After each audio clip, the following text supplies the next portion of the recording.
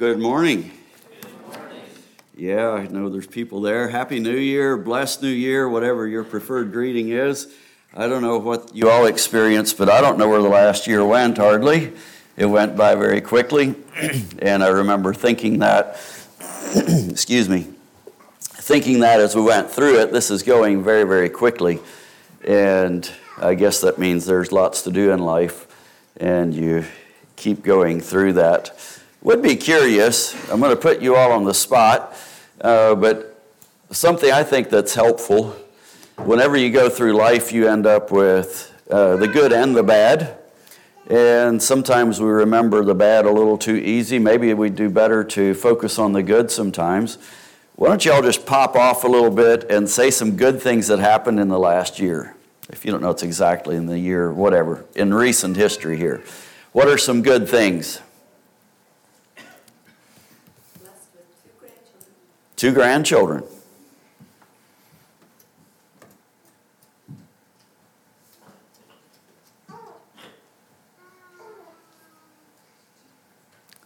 Wellspring had a baby boom. Yeah. Surely there's more. Well, I feel like I learned an awful lot of things. Good.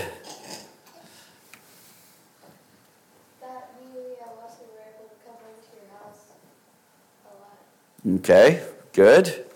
It's good having you there. Good. Chica came.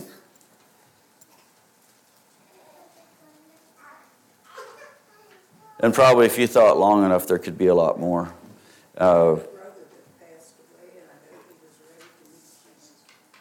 Okay, very good. Lucille's brother passed away, but he was ready to meet Jesus. So sometimes it comes to the stage of life where it's good to just go on, although death I don't think ever is convenient. But yeah, glad you have that assurance, Lucille. Was that just this week? Oh, we'll bless you in that loss.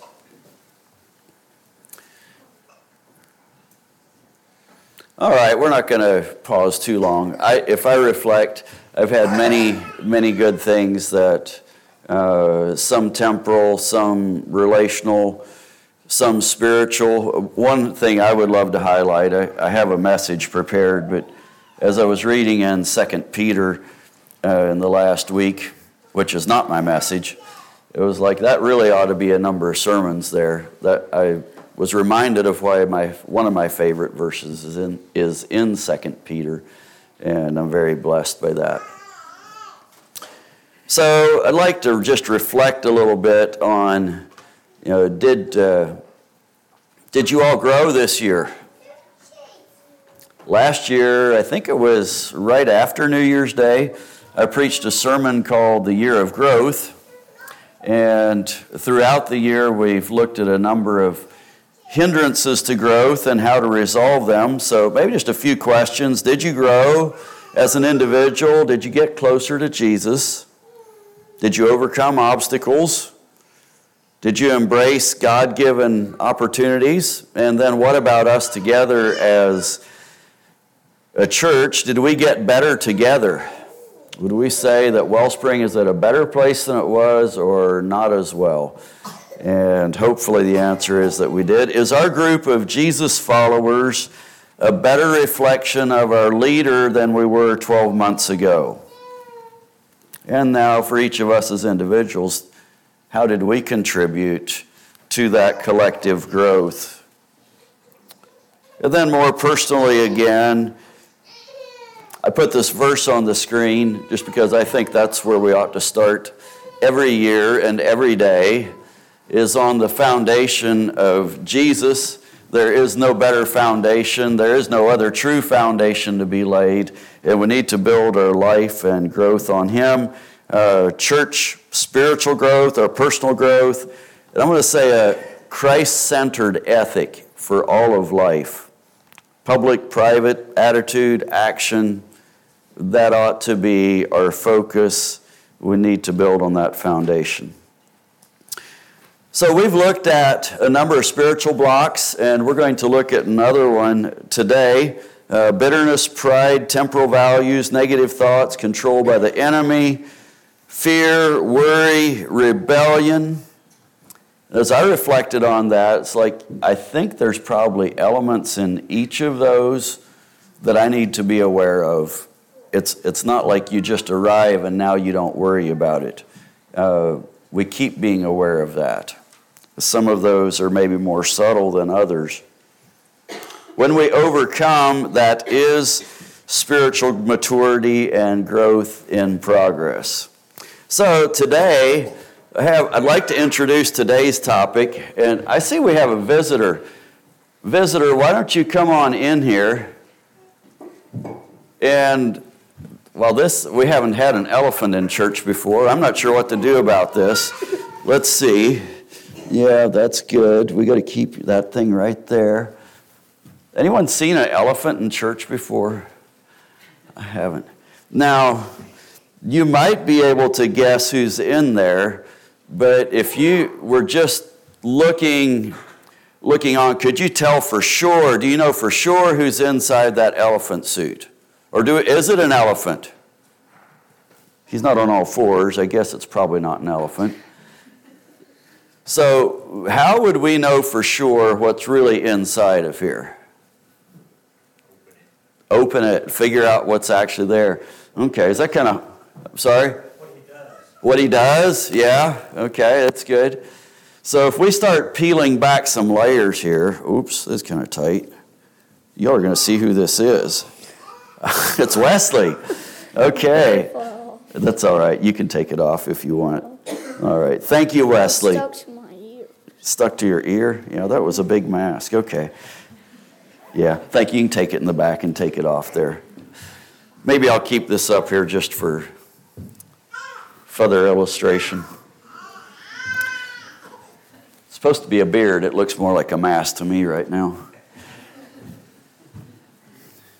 The topic I'd like for us to think about of masked men and hidden hearts, resolving hypocrisy. When it comes to spiritual vices, I think that this may be one that can plague us when we don't want it to.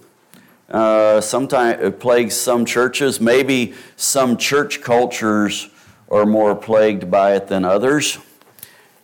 What I believe is Christian and is the true church is when there is no hypocrisy present. Jesus has very harsh words for that, and I want to talk about that today. Luke 12 will be our primary text. We will look at a number of other texts as well as we develop that. Thank you, Wesley, for helping me out with the elephant suit. And for you children in particular, I hope you can remember as I'm talking here, what we're talking about with hypocrisy is something that's hidden and what's really inside. Wesley is not really an elephant. He's Wesley. And sometimes we end up kind of putting on suits and masks and we show things that aren't. And that's what we want to talk about today.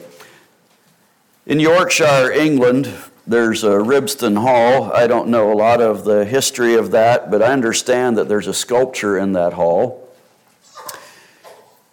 It's called the Two-Faced Butler. On one side, there's a face that is all smiles and politeness, and on the other side is one that depicts nothing but impoliteness and rebellion and aggravation. The story behind it is that the mistress had a servant who, when she would tell him to do things, would always be all smiles to her face, but as soon as she turned her back, he would become snide and rude to the other servants and make unkind comments about her. At some point, she caught him doing that and decided as a reminder for her staff, her servants, she would have a sculpture made reflecting the two-faced butler. And I think that probably would have been somewhat painful to walk the rooms there and to know that this is a sculpture dedicated to you. I assume he may have stayed there a little bit. But it was a lesson to all who were there to not follow in the footsteps of that two-faced butler. Hypocrisy has been a problem that blocks spiritual growth and maturity maybe since the beginning of time. I don't know. Since the fall of man, it's a common problem. It's one that we can easily fall into, and we need to be aware of it. I think you could make the argument that it is I'm not sure if I'm willing to say the most critical, but I'm going to give it a fairly high mark. It is among the most critical issues facing the church, because it is extremely, I don't even know for sure the word. It's very distasteful. It is not attractive. It is repulsive when people who name the name of Christ and say, I want to follow Jesus, and they turn around and do other things. People within the church, people without the church can easily say, if that's what being Christian is, I want nothing to do with it. And I can't say as I blame them. It's sad. It's unfortunate, because that is not what Christian is. And I would long for them that they'd be able to accept what real Christianity is. I've talked about this topic with unbelievers, one in particular, who uses this as his excuse to not truly turn his heart to the Lord, although he's been in churches. What I told him, somewhat in jest, but mostly dead serious, is that I would rather go to church with a hypocrite than to go to hell with one. And it resonated with him. He got it. Unfortunately, he hasn't changed his ways yet, to my knowledge.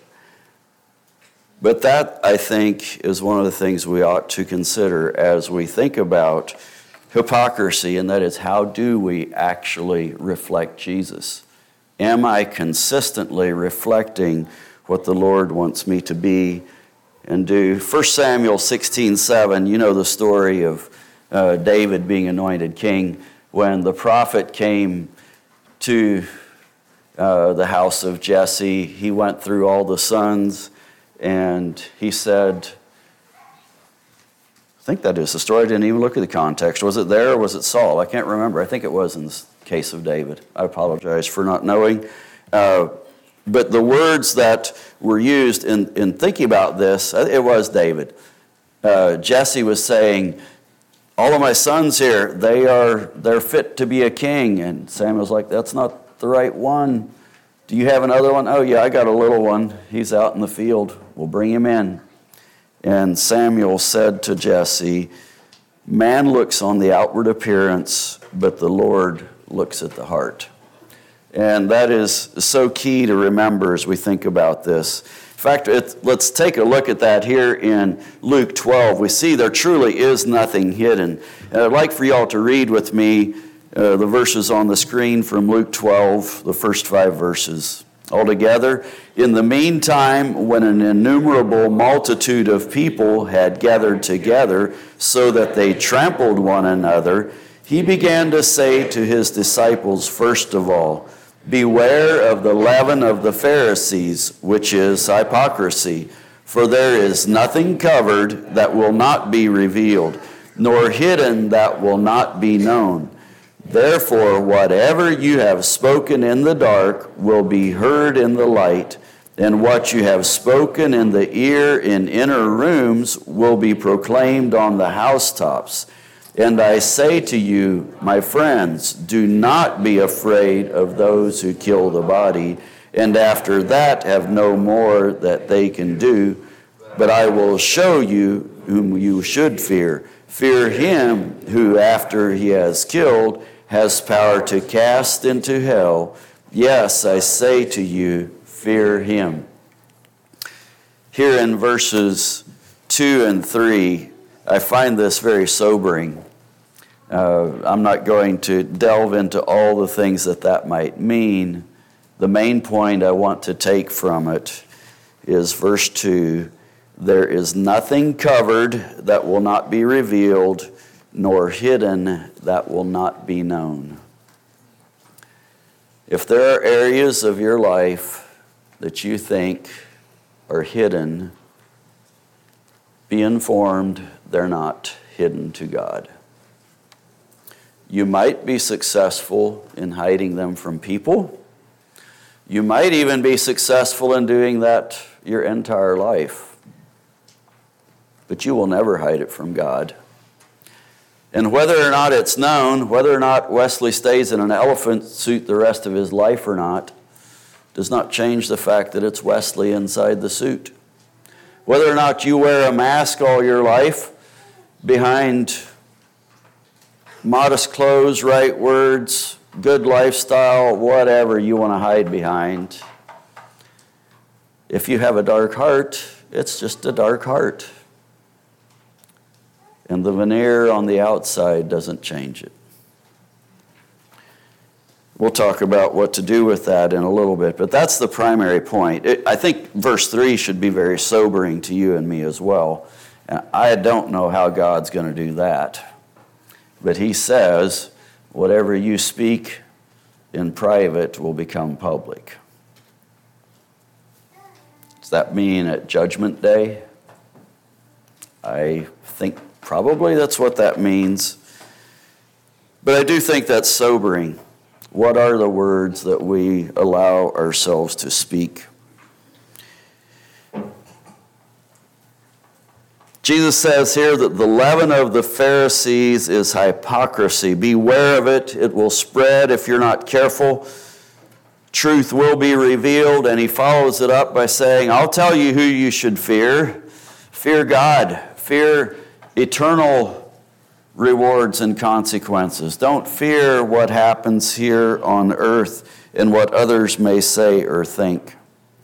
Fear God, not man. That's kind of the basic, that's the backdrop for the way I'd like to approach hypocrisy. Once again, a definition, cause, consequence, and cure. It is not hopeless. It is hopeful because Jesus is in the process of changing dark hearts for those who cooperate with him. First of all, a definition from Oxford Dictionary: the practice of claiming to have moral standards or beliefs to which one's own behavior does not conform. It's a pretense. That is hypocrisy. In Strong's, there's, depending on which word form you have slight variations to this, but the word form of hypocrisy in our text from Luke 12, acting under a feigned part. And the common thread you will find with those similar words is that of, my understanding is from the Greek-Roman theater, in which you have people pretending they're acting the part of another character, and they're on stage, they're in the theater, they're maybe wearing masks. That is what they're doing. That was, I think, as you heard, if you would hear Jesus teach this today, and if we didn't have that Greek background, I suspect that he would have said something like, you are actors. Pharisees, you're doing all this, but you're just pretending, you're just acting. It's not really what you are. And we have the word hypocrite that adds a little more flavor to it today because of that background. I think is very helpful. What is hypocrisy? It's pretending something on the outside that is not real on the inside. It is projecting an image outwardly that is not true inwardly. It's projecting what we want others to observe about us rather than what is true. It really is just living a lie. At the heart of it, it is dishonesty and a lack of truthfulness. I have 3 scriptures listed, in which Jesus talks to the Pharisees about their hypocrisy. And when we think about biblical hypocrisy and the way it's taught, that the stereotype is that that's the Pharisees. Scribes and Pharisees, that Jesus took them to task. He was very, very hard on them in that. I'm not even going to read all of these passages, but just a few snippets from that. First of all, from Luke 11, I'd like to read just a few verses, and this is where he's talking about how they had a tradition of, I think someone else was talking about this recently, but they had a tradition of, the command of God was you must take care of your parents. You must take care of your family members. Their tradition was that if you gave it to the temple, if you gave the money to God, then it could be, you could say, well, I don't have the money, I don't have to take care of my parents. Jesus really took them to task for that. And here's what he said about them in verse 7. He said, hypocrites, well did Isaiah prophesy about you, saying, and I think these words are descriptive of hypocritical people. These people draw near to me with their mouth, they say the right things, they honor me with their lips, but their heart is far from me. In vain they worship me. So it's this vain thing that's happening there where their words and their actions and their heart are not congruent with each other. Matthew 22, they come to Jesus, the scribes and Pharisees come trying to entangle him in words. His response is,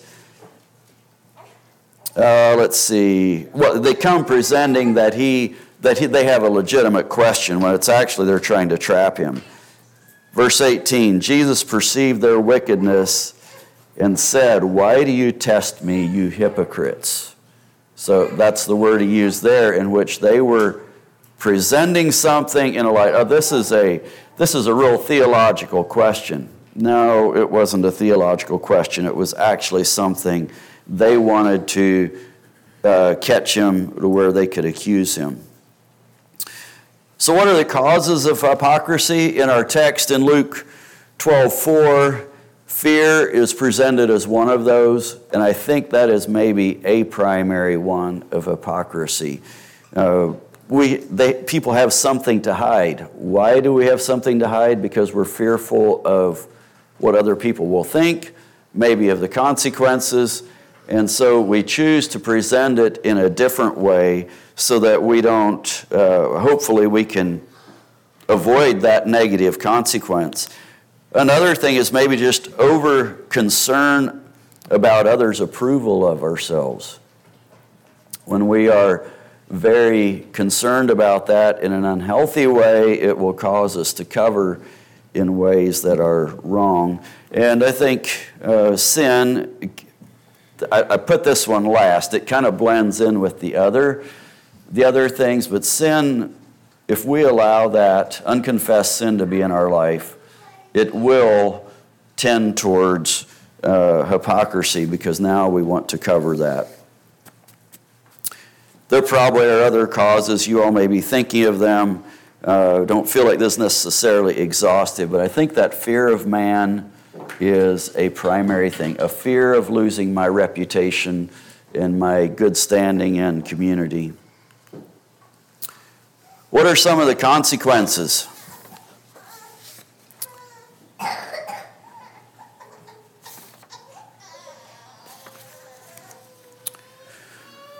Well, hypocrisy prevents openness with other people. That's fairly obvious.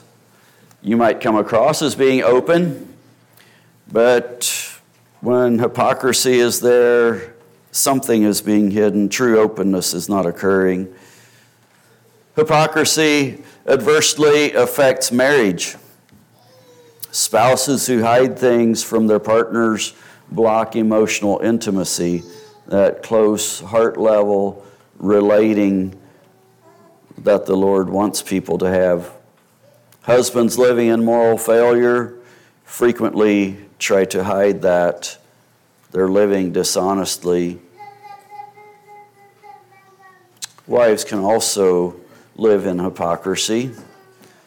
And it could happen a lot of ways, but I think the ultimate result of either of those is a destruction of the close, emotional, caring marriage commitment that the Lord wants for us to have. It can be very difficult to live with hypocritical people. There's just this kind of this cloud where there's no openness. It actually goes into the thing of honesty and reliability. You don't know what you can trust because what you see is not necessarily what you get. What's said is not necessarily correct, and it's a relational block. We've talked about this one some already, hypocrisy discouraging others. Children, acquaintances, fellow church members, anybody who observes that duplicity. And you may remember from a year or two ago talking about what happens in family relationships and the dynamics that cause children to react to parents. Hypocrisy is one of those things that is very repulsive to children. Parents, we do very well to focus on this and to live openly and honestly. It doesn't mean that they know every detail of everything, but they need to be able to trust our hearts that we're genuine and that we are open towards God and living for Him. Hypocrisy is repulsive, not attractive. And maybe most importantly, hypocrisy blocks our relationship with God. In Job 13, in the middle of a much longer discourse, we have this little phrase. He says, a hypocrite could not come before him, talking about coming in the presence of God. Jesus, in the way he talked with the scribes and Pharisees, made it very plain how repulsive this hypocrisy is to him. Jesus said in John 14, I am the way, the truth, and the life. Hypocrisy goes directly against that. It's untruth against the character of God. And in fact, if you look in Proverbs 6, in the list of things that God hates, twice he mentions that lack of honesty. God knows and sees all things, and an attempt to hide from him is ludicrous. Hypocrisy is practiced in many different ways. Outward submission, inward rebellion, appearance of an intimate relationship with God, but in reality, little or no relationship with Him. Allowing fear to keep us from relating honestly. And I would like to inject here that our expression to other people, and I'm talking about open honesty with other people, there are boundaries, I think, that should be put on that. And I'm forgetting one of these, but I heard a presentation earlier last fall, in which the presenter said, in order to, when you're communicating with people, you ask questions. Is it true? Is it helpful? What's the other one? Kind. Thank you. True, helpful, and kind. And one of the things that sometimes people do is, I'm going to be open, I don't want to hide anything, and everything gets spewed out.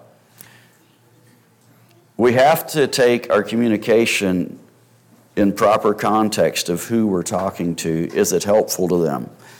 Now, I am going to also say that there need to be people in our lives where we can say anything, where the filters can come off. And if you don't have people like that to process life with, I'd encourage you to get them. We need them.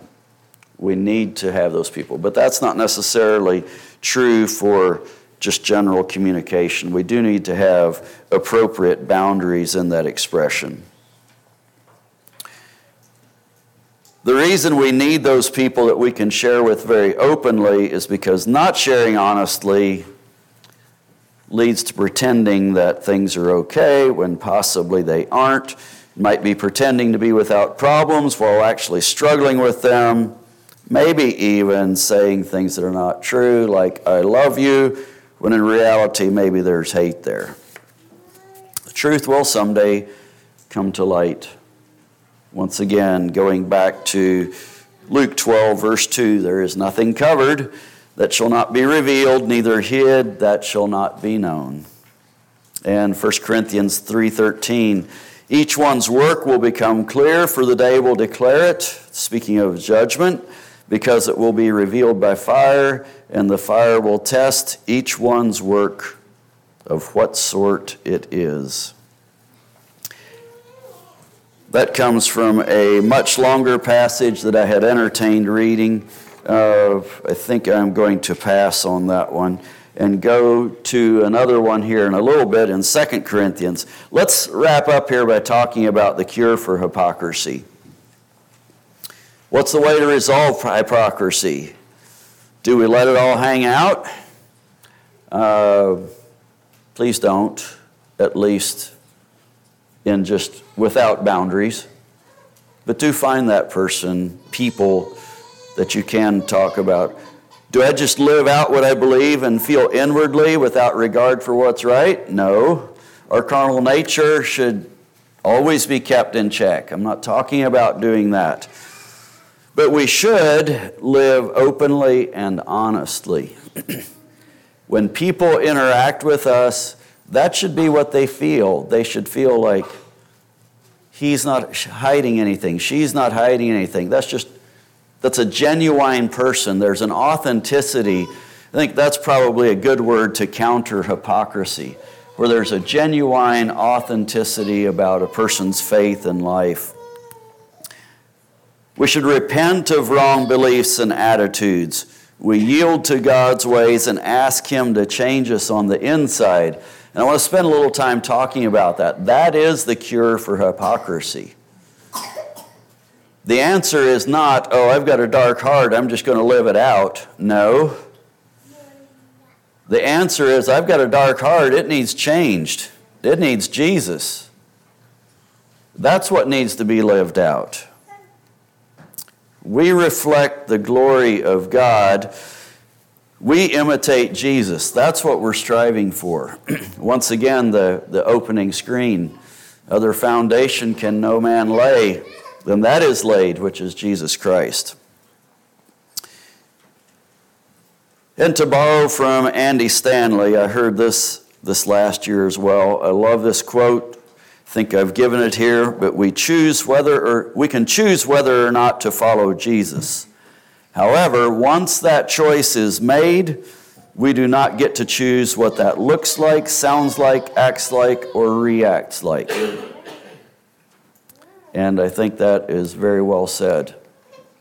There's a choice to follow Jesus or not, but once we choose, now we're following. We're not in the driver's seat anymore, and we are going to live life reflecting Him and His glory if we are truly following Him. The passage I want to go to, and here again I'm not going to read all of it, but 2 Corinthians 3, you may want to open your Bibles and follow along there. But in that text, Paul is defending his apostleship and his ministry.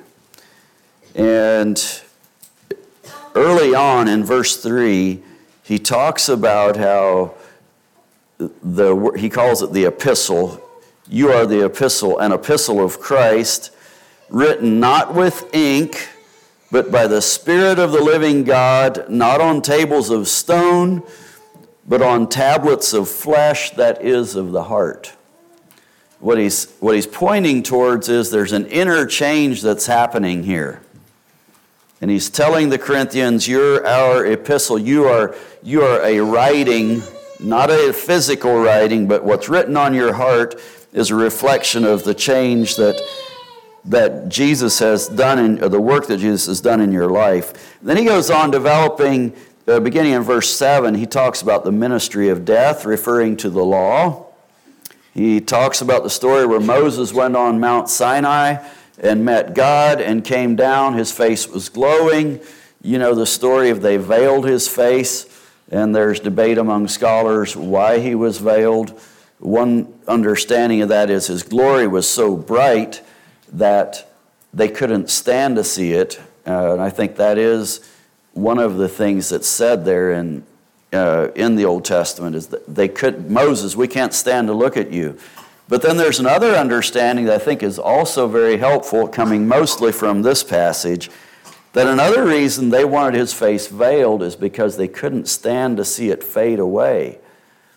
The glory of God was so impressive, they wanted it. And as that glory was fading away, it's like, Moses, we want you to keep reflecting God. I want to read beginning in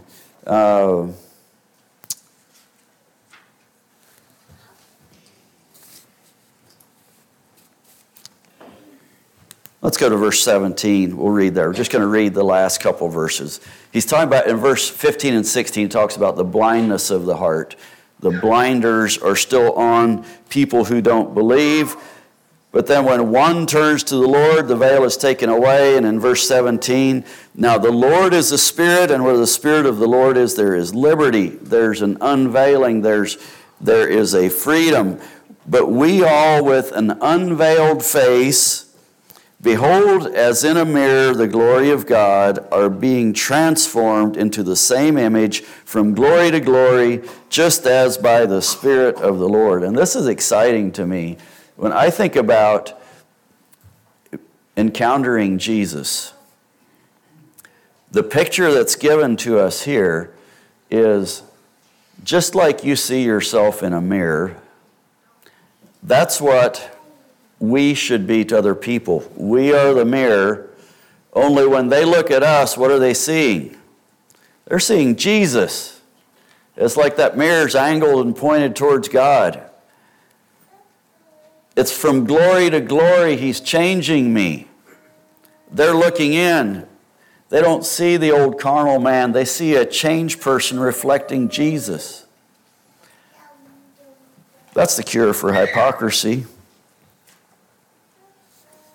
Let the veil of the darkness be pulled off our hearts, replaced by the image of Christ that affects the way we live and enables us to reflect His glory by the power of the Spirit. Ask what is right and embrace it. Once again, I choose to follow Jesus, but I don't get to say what that looks like, sounds like, acts like, or reacts like. I just follow Jesus. What's wrong? And I reject it. I do not accept it. I make no room for that in my heart. If you think about identifying hypocrisy, we have some verses in Luke 6, verse 43. Jesus said, "A good tree does not bear bad fruit." I have it on the screen here. "For a good tree does not bear bad fruit, nor does a bad tree bear good fruit. For every tree is known by its own fruit. For men do not gather figs from thorns, nor do they gather grapes from a bramble bush. A good man out of the treasure of his heart brings forth good, and an evil man out of the evil treasure of his heart brings forth evil. For out of the abundance of the heart his mouth speaks. But why do you call me Lord, Lord, and do not the things which I say?"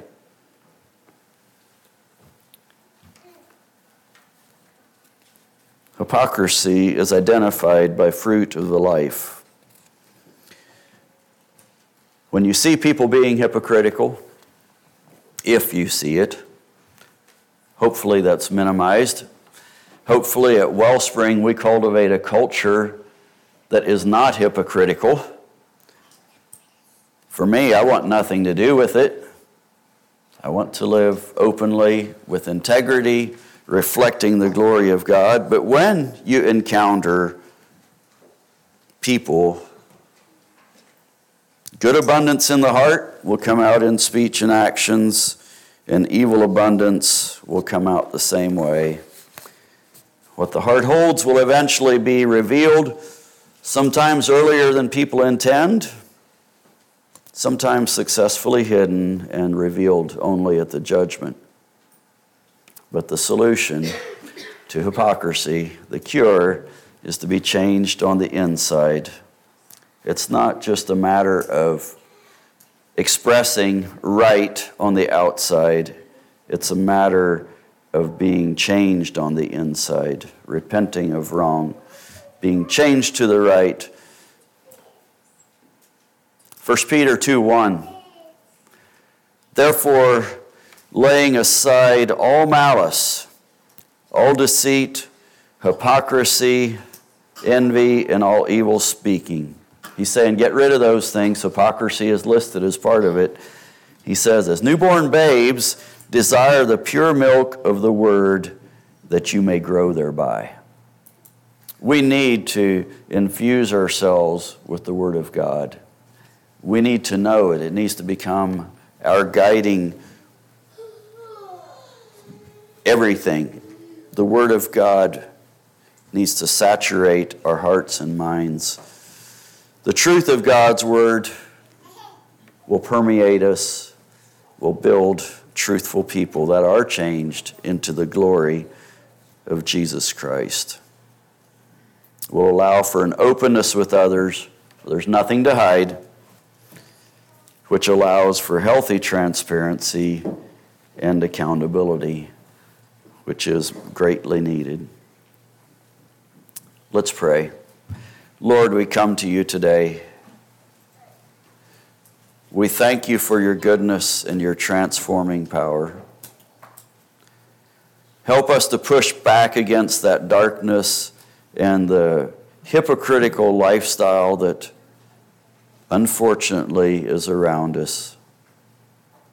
And wherever it's present in the walls of churches under the guise of Christianity, I pray that you would reveal that darkness and dishonesty, tear it down, let people see what true Christianity is.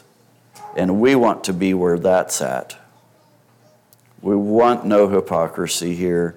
We want only hearts turned toward you, loving you with all our heart, soul, mind, and strength, and our neighbors as ourselves. We declare that you are Lord. We choose to follow you, and we ask in the words of 2 Peter to grow in grace and in knowledge of our Lord and Savior Jesus Christ. To him be glory both now and forever. Amen.